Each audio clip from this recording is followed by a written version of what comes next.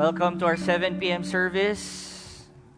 And if you're beside someone you don't know, can you give them a high five? And make a new friend. Yan. All right. Meron na silang bagong friends. And for those who I ask to say hi to someone new every week and say, next week, baka ganun na rin. All right. Welcome to our 7 p.m. service.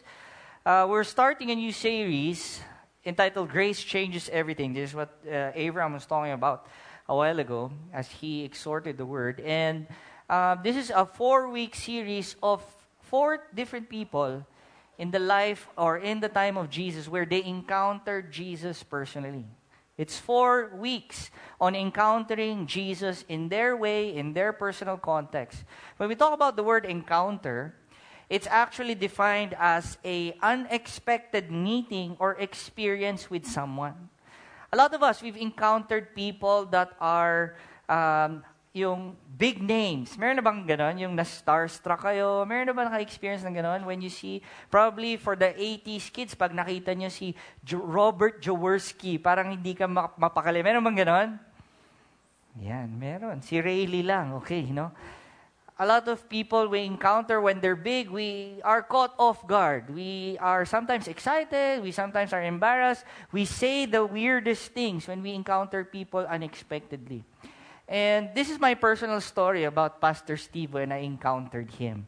If you're familiar with Pastor Steve, he was one of the missionaries who traveled here in the Philippines who started Victory in 1984.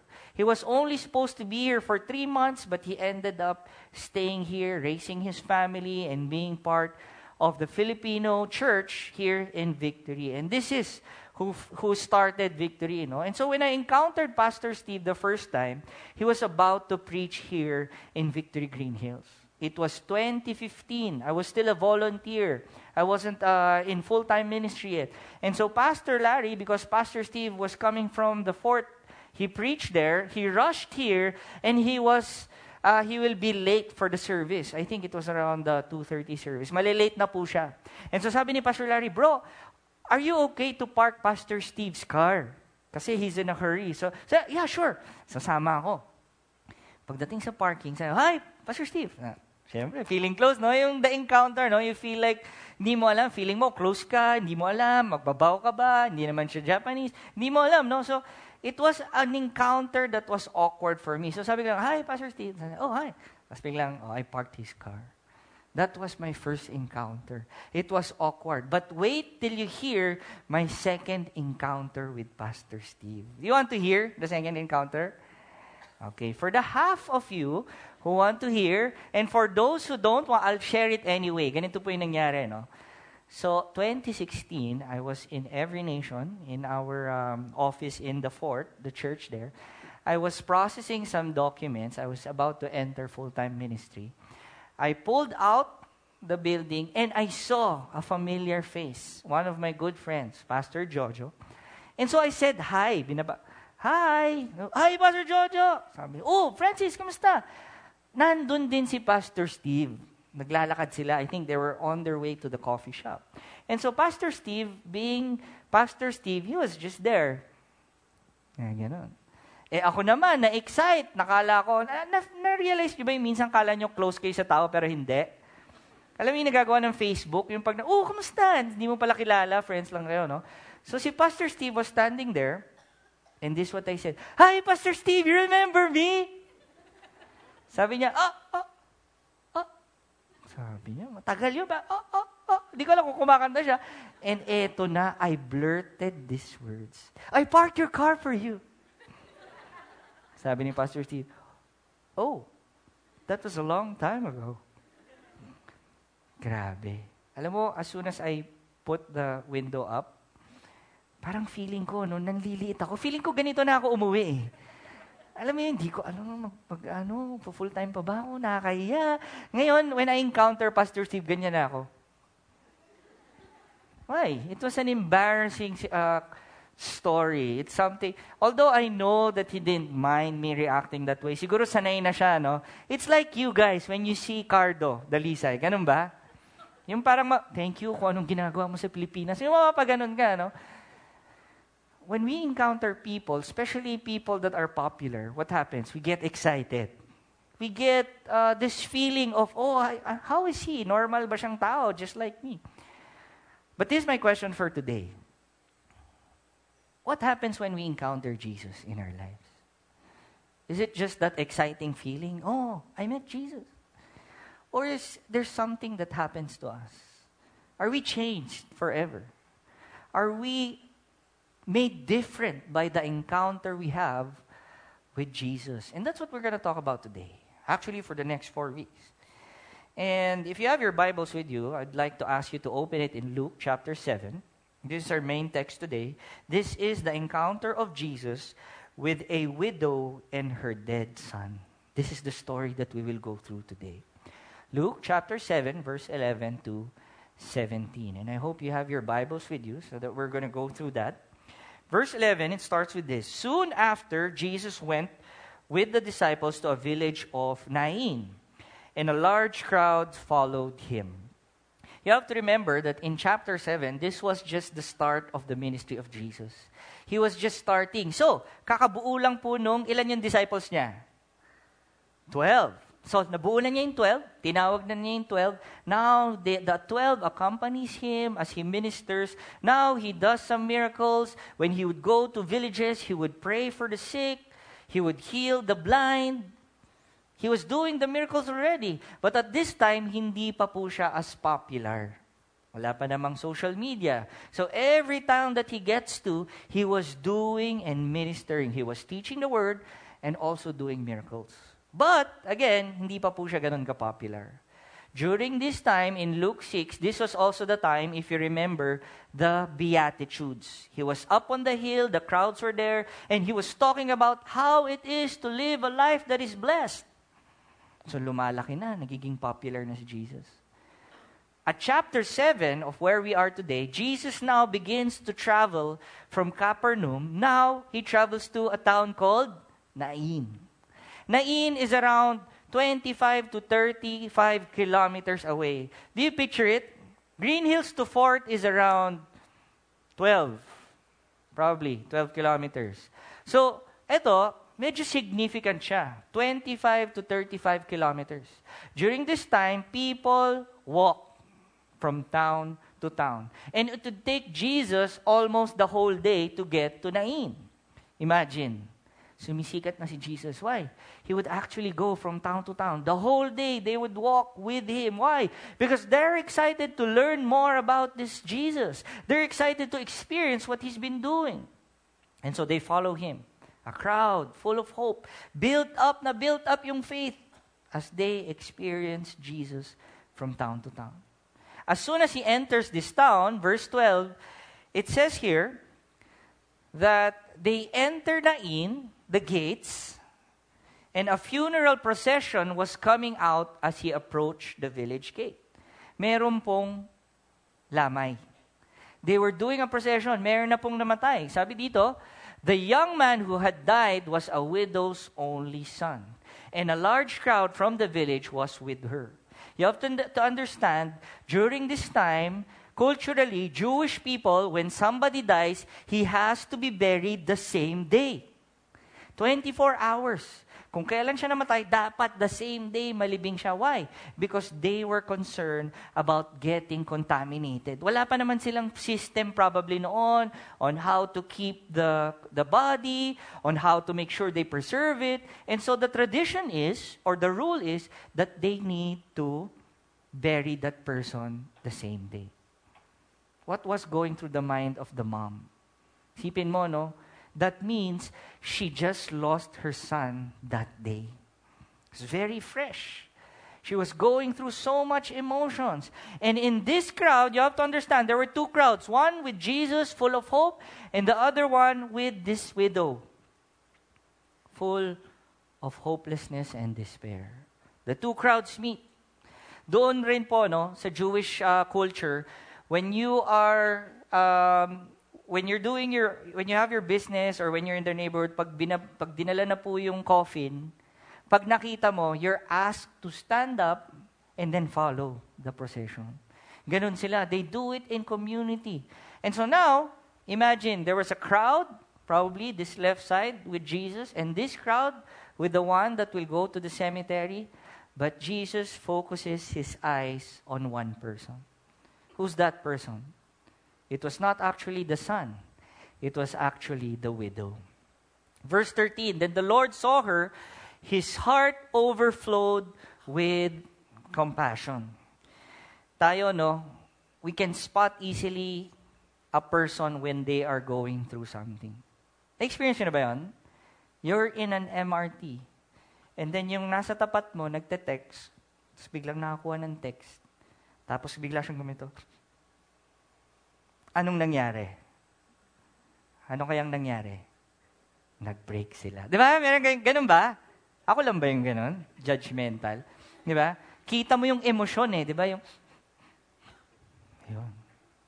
O kaya, nasa isa kang place. Kunwari, dito sa church. Tahimik. Nag-church. Tapos yung isa, gumanon. Anong sabihin nyo? Pagod. Di ba? Hindi yun dahil sa preaching. Pagod lang siya. Ganon. We see people and their emotions, correct?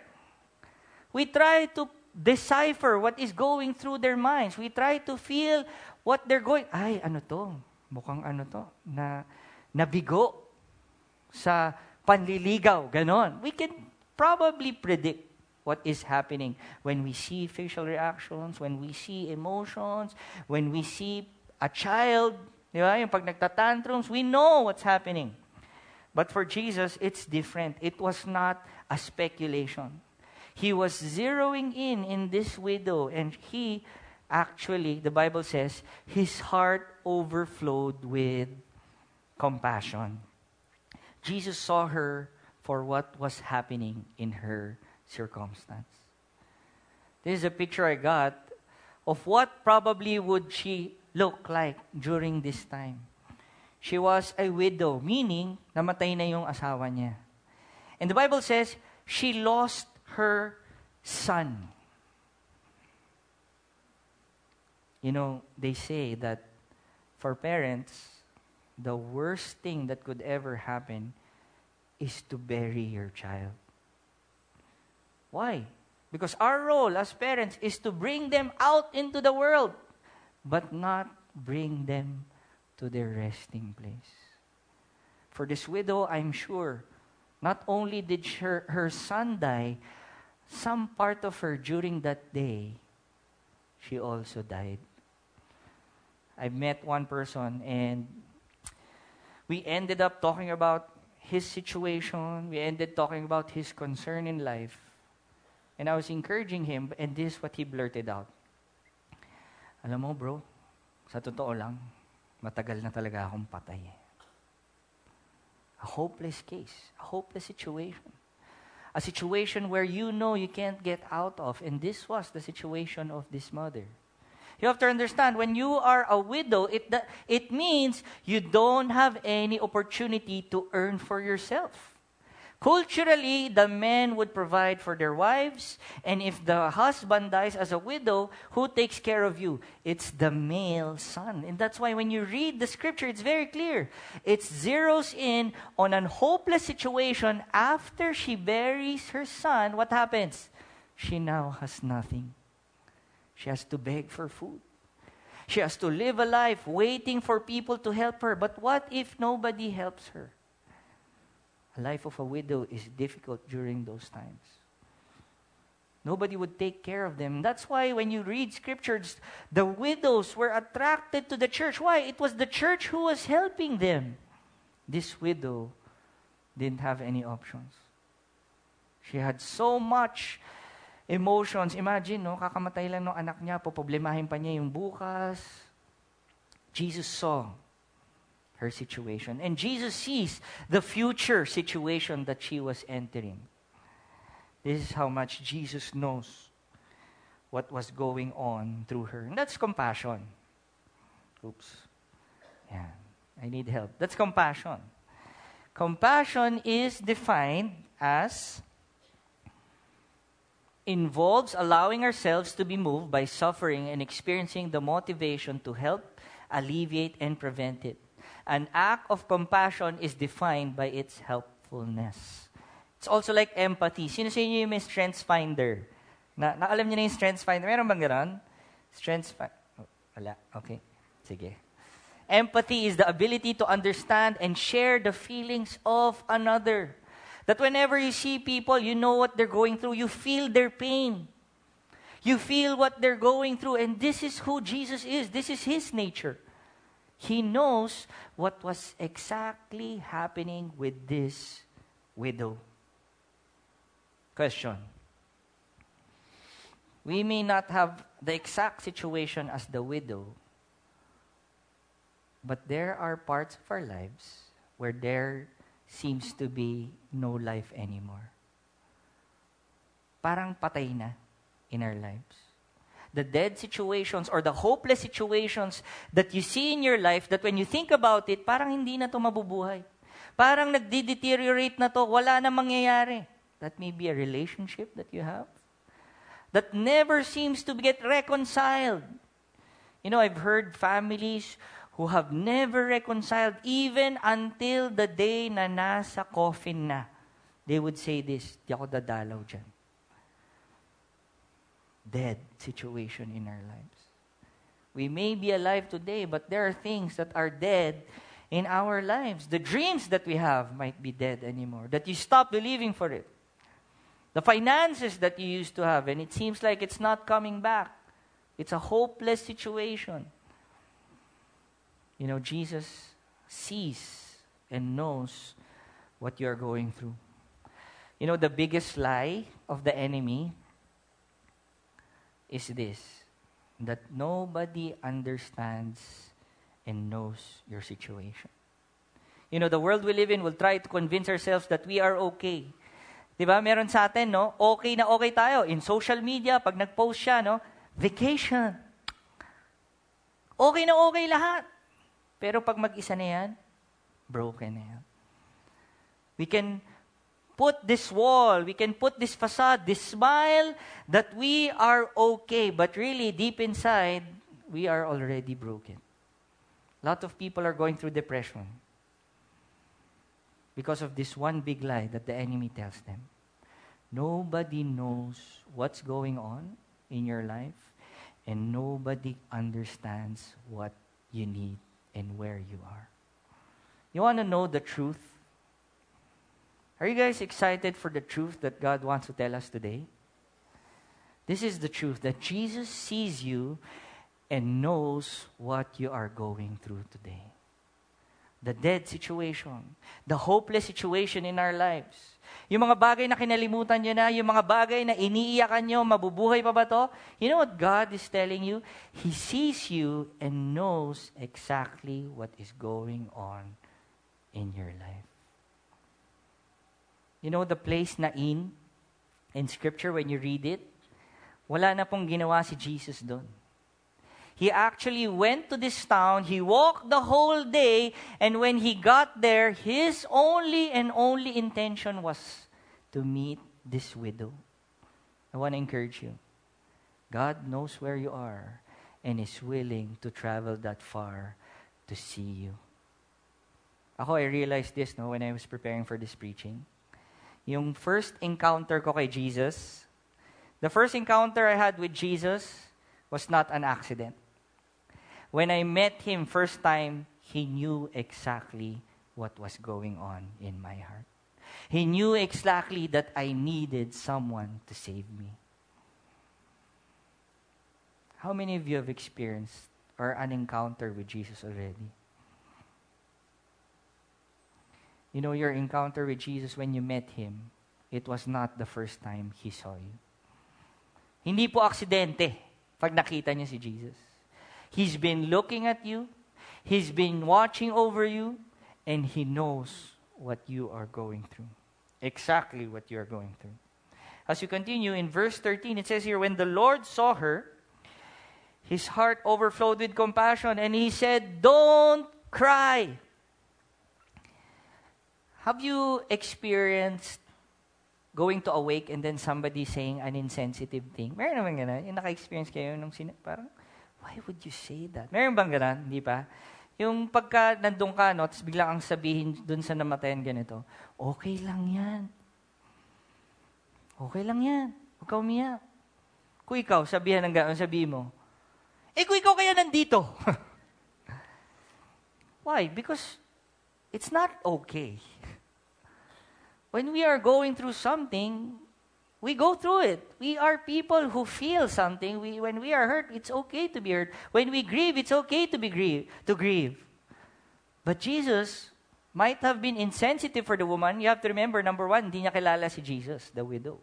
Hindi niya kilala. It's her first encounter, doesn't even know why he's there. And now Jesus tells her, ano sabi niya? Don't cry. Huwag ka umiyak. Was Jesus insensitive? Probably for some, no? Parang, why would he say that? Jesus said that because he was about to do something. He was about to do what nobody could ever do. Verse 14, then he walked over to the coffin and touched it, and the bearer stopped. You have to understand sinabi ko na ba yun? They carried the dead in a stretcher. It's an open coffin. So naka-mummify yan. Nakabalot lang yan. So people would see kung anong itsura nung namatay, nakabalot lang. They would see kung matangkad, kung ano. So naglalakad yan. So may tagabuhat, front and back. What Jesus did was, he went to the dead person and stopped it. Culturally, that was not allowed. When you touch the dead body, you have to be quarantined for 7 days. They say you are now unclean. But Jesus, the Son of God, the Holy One, the pure one, goes to the unclean. He was never concerned about being unclean. He was never concerned about rituals. He was never concerned about what others would say. He just went there and touched the body for it to stop. Jesus has been like that all throughout his earthly life. Why? He would go out to people who are lepers. Yung mga outcast, yung mga hindi gumagaling, Jesus would go to them. Jesus goes to the broken. Jesus goes to the people who feel like nobody wants to go to him. And so he says, he walks over and touches it. Sometimes God wants to intervene in your situation. God wants to speak to the dead situation that you have. God wants to do something in your hopeless situation, but at the same time, the question is, are we continually walking? He stops them so that they would not move and go anywhere. So he touches the body, and this is what he says, young man, I tell you, get up. The only thing he said to the man, young man, I tell you, get up. What happens? You would see here that the heart of Jesus is not only in our dead situation, in our hopeless situation, is to go to us, but also he's there to speak life in our situation. This is his heart. He wants you to live a life to the full, not having a sectioned life na merong dead, and then the rest is alive. Second point I want to make, Jesus goes to you and speaks life in your situation. He's the one who reaches out.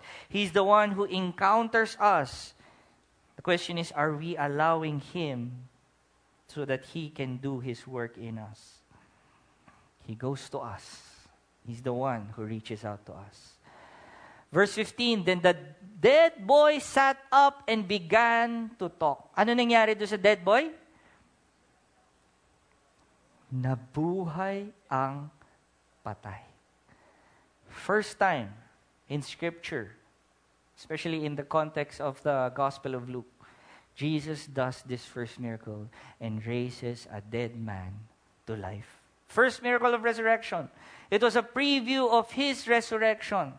Imagine, no? I hope when you read your Bible, ganito kayo, you try to imagine what's going on in the context. So ako, inisip ko, hindi nakalagay kung anong sinabi niya. Ano kayang sinabi niya? Imagine. Di ba sabi, no, nakahiga siya, biglang, nagsalita daw. What do you think he said?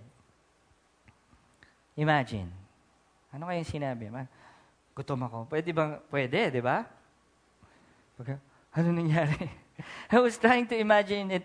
And ito yung na-cob up ko na best answer na sinabi nung namatay na nabuhay. You want to know?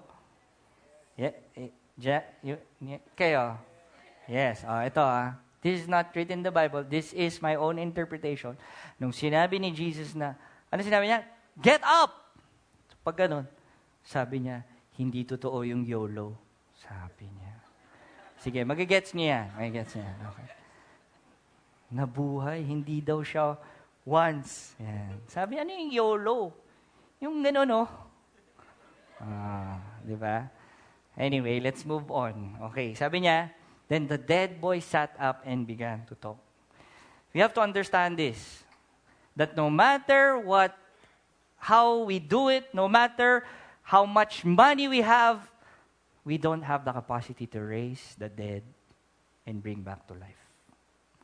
No matter how many connections that we have, the situation that we think is impossible, no matter how much resources we have, we can never resurrect the dead and put it to life. And what do we learn here? Only Jesus can bring the dead to life. I challenge you today. The things that you are saying, wala na, hopeless na to sa life ko. You know what? Only Jesus can resurrect that situation in your life. The things na kinalimutan, ito, pangarap ko to, nung bata ako, pero dahil busy ako, wala na. Only Jesus can resurrect that situation in your life. The restoration that you've been wanting, the restoration that you've been working hard for, pero ayaw, only Jesus can raise that to life. You know, a lot of people live in the past. My wife and I know someone very close to us that whenever we spend time with him, ganito yung lagi niya sinasabi. Alam mo, dati, iba ako Big time ako Meron ba kayong kilalang ganon? Yung pag kinausap mo, kamusta buhay? Okay naman, pero alam mo, dati. Parang lagi, yung he's stuck in the past. You know what I'm saying? Why is he stuck there? Why? Because for him, that's life.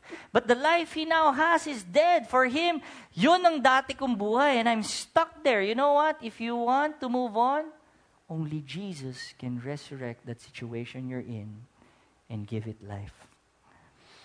And so what happens next? It says here, and Jesus gave him back to his mother. That when he was raised from the dead, he gives him back to his mother. What does that mean? Jesus is the only one who can give life back.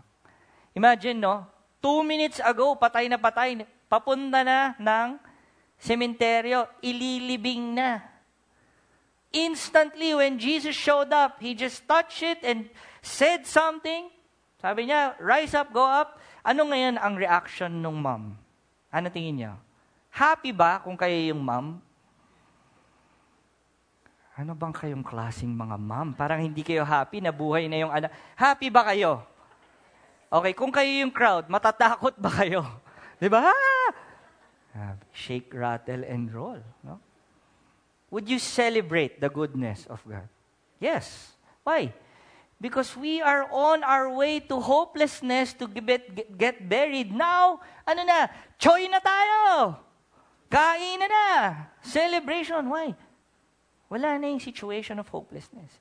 Jesus has intervened. And this is a good picture, When Jesus gave the son back to his mother, what does she regain? She regains the status of living a life. Hindi na niya kailangan maglimos. Ano pa? She regains the life that she lost. Yung feeling na nawalan ka, you have it 100%. It's back. Only Jesus can make that happen in your context. That the situation you feel is impossible, He is the only one who can give it back to you and say, anak, enjoy it. Imagine, kung ang relationship nitong mag-ina, kunwari, yung sila, ikaw talaga! Meron bang ganang mami dito? Wala. Christians tayo So ganito sa atin, ikaw talaga. Di ba? Ikaw talaga! Ang ano-ano mo. Meron, diba? Mga nanay, di ba? Yung nanonood ka ng TV. Grabe ka, tamad-tamad. Ngayon, nung nabuhay yung anak, itong anak kong cute nito. Di ba? Nag-iiba. Why? This is his second chance of life. A lot of things change when we experience the goodness of God. When God speaks life to our situation, what happens? Are you thankful? Sabi niya, okay lang. Yes, we are thankful. Why? Because the dead is now alive.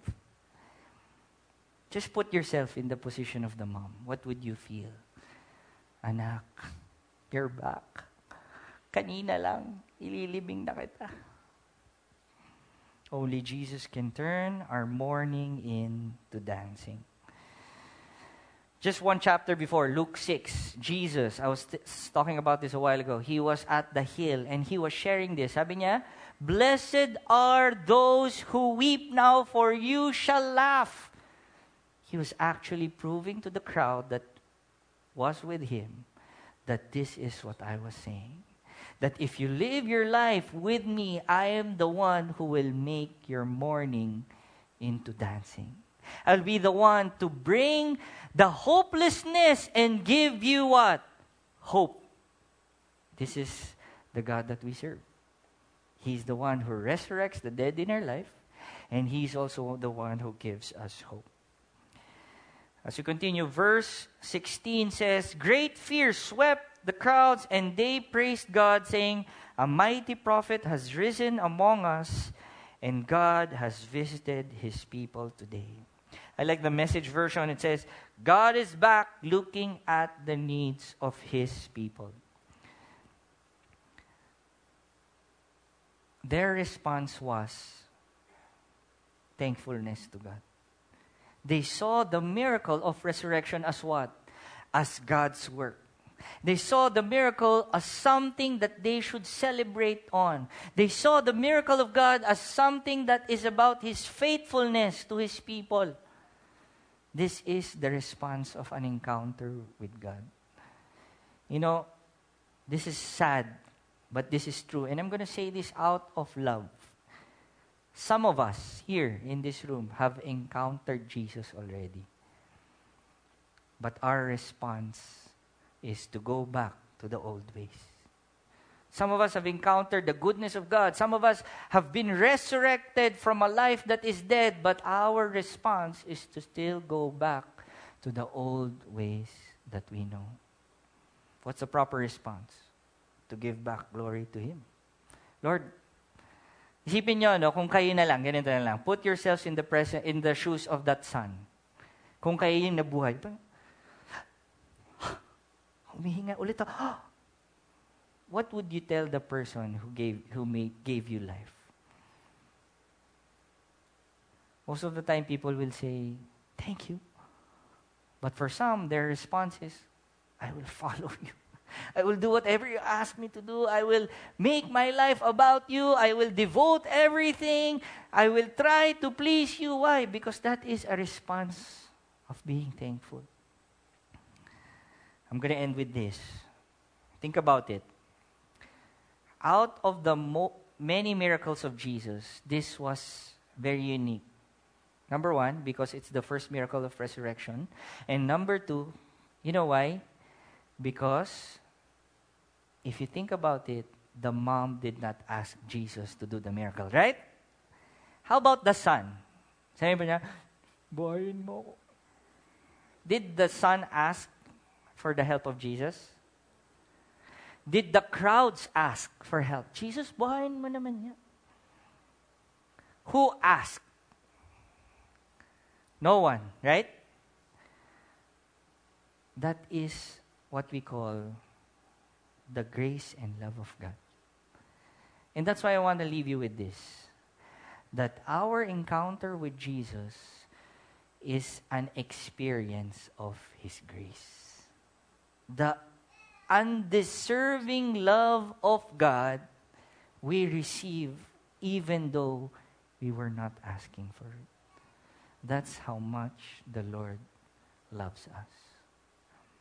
You know, some of you, we feel like, naku, na-encounter ko na si God, hindi ganito. Hindi ko na-gets na ganito pala yung ginawa niya. That it's so much love for us that when I encountered Him, paano na to? Meron bang gano'n ang iniisip? Ako lang talaga. Meron akong good news. You can experience Jesus every day of your lives. You can experience His grace in every day of your life. You can encounter Him every day of your life. The question is, are you inviting Him? That the time that He's been running after you, are you welcoming Him? Are you pausing, just like that dead bearers? Are you stopping for Him to be able to touch the life, for Him to be able to speak life in your situation? I know all of us want to encounter Jesus, right? And as we encounter who He is, we will encounter His grace. Ang taong naka-encounter ng grace ni Lord, iba ang buhay. Iba when you go back. Why? You've received undeserving love and favor, and now when you go back to the world, kahit magulo yan, ano sabihin mo? Okay lang ako. Mahal ako ni Lord. I'll be okay. He has made me alive again. Hindi na ako patay. And I'll be okay. Check the person to your right. Tingnan mo. Silipin mo lang.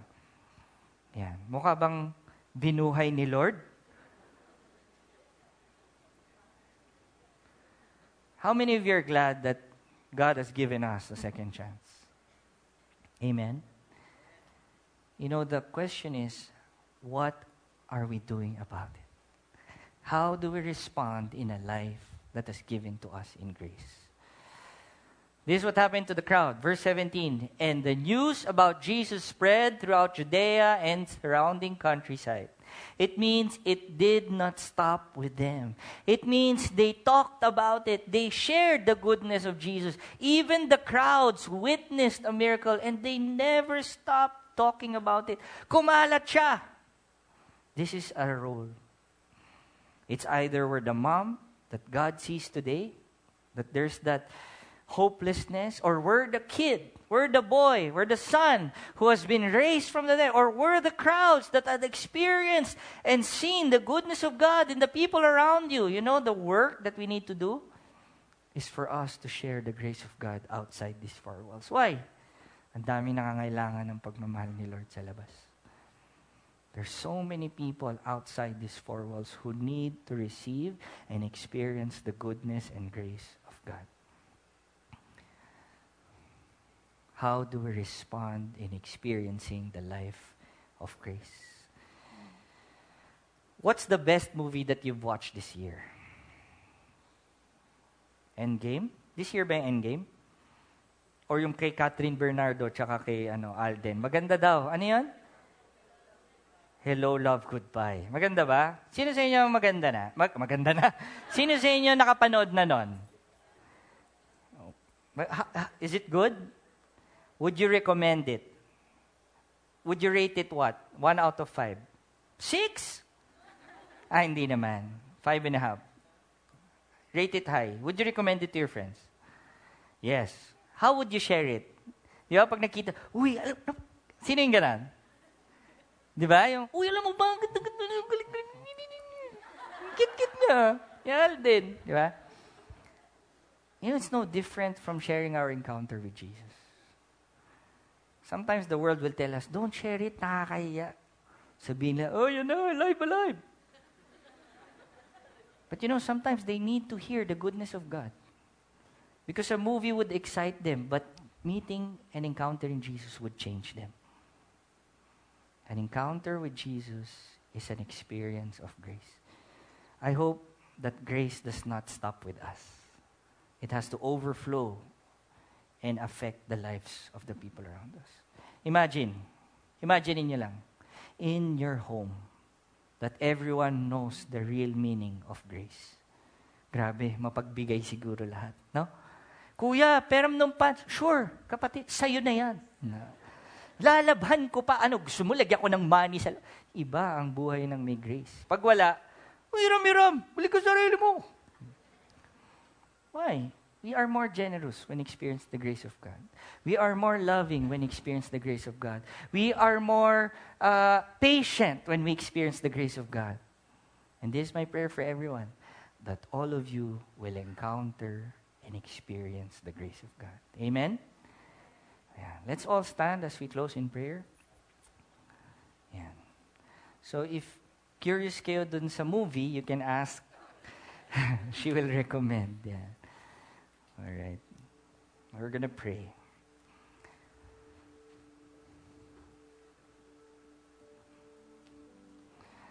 Lord, thank you. Today, you remind us of your grace for us. Thank you, Lord. Just like our series, the title, it says, Grace Changes Everything. Lord, today, remind us of the things that you still want to change. Lord, let us grasp the entire picture of undeserving love. Thank you, Lord, that you love us so much.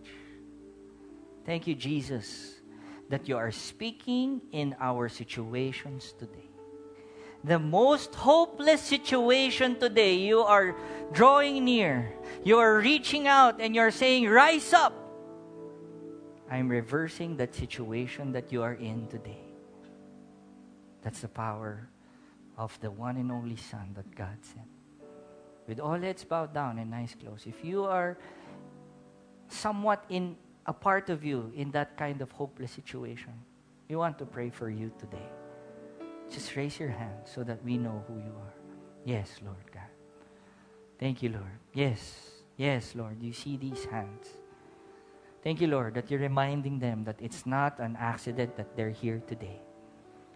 Lord, today, allow them to picture you, Jesus, going to them, reaching out, making them pause and stop, and now you speak to their situation. You're telling their dead situation. You're speaking to their hopeless situation. You're telling them, rise up, because I desire a full life for you, my son and my daughter. Lord, thank you for that faith to believe that you are rising the dead things in our lives. Resurrection to be upon you in the name of Jesus. Thank you, Lord. You are faithful. In Jesus' name.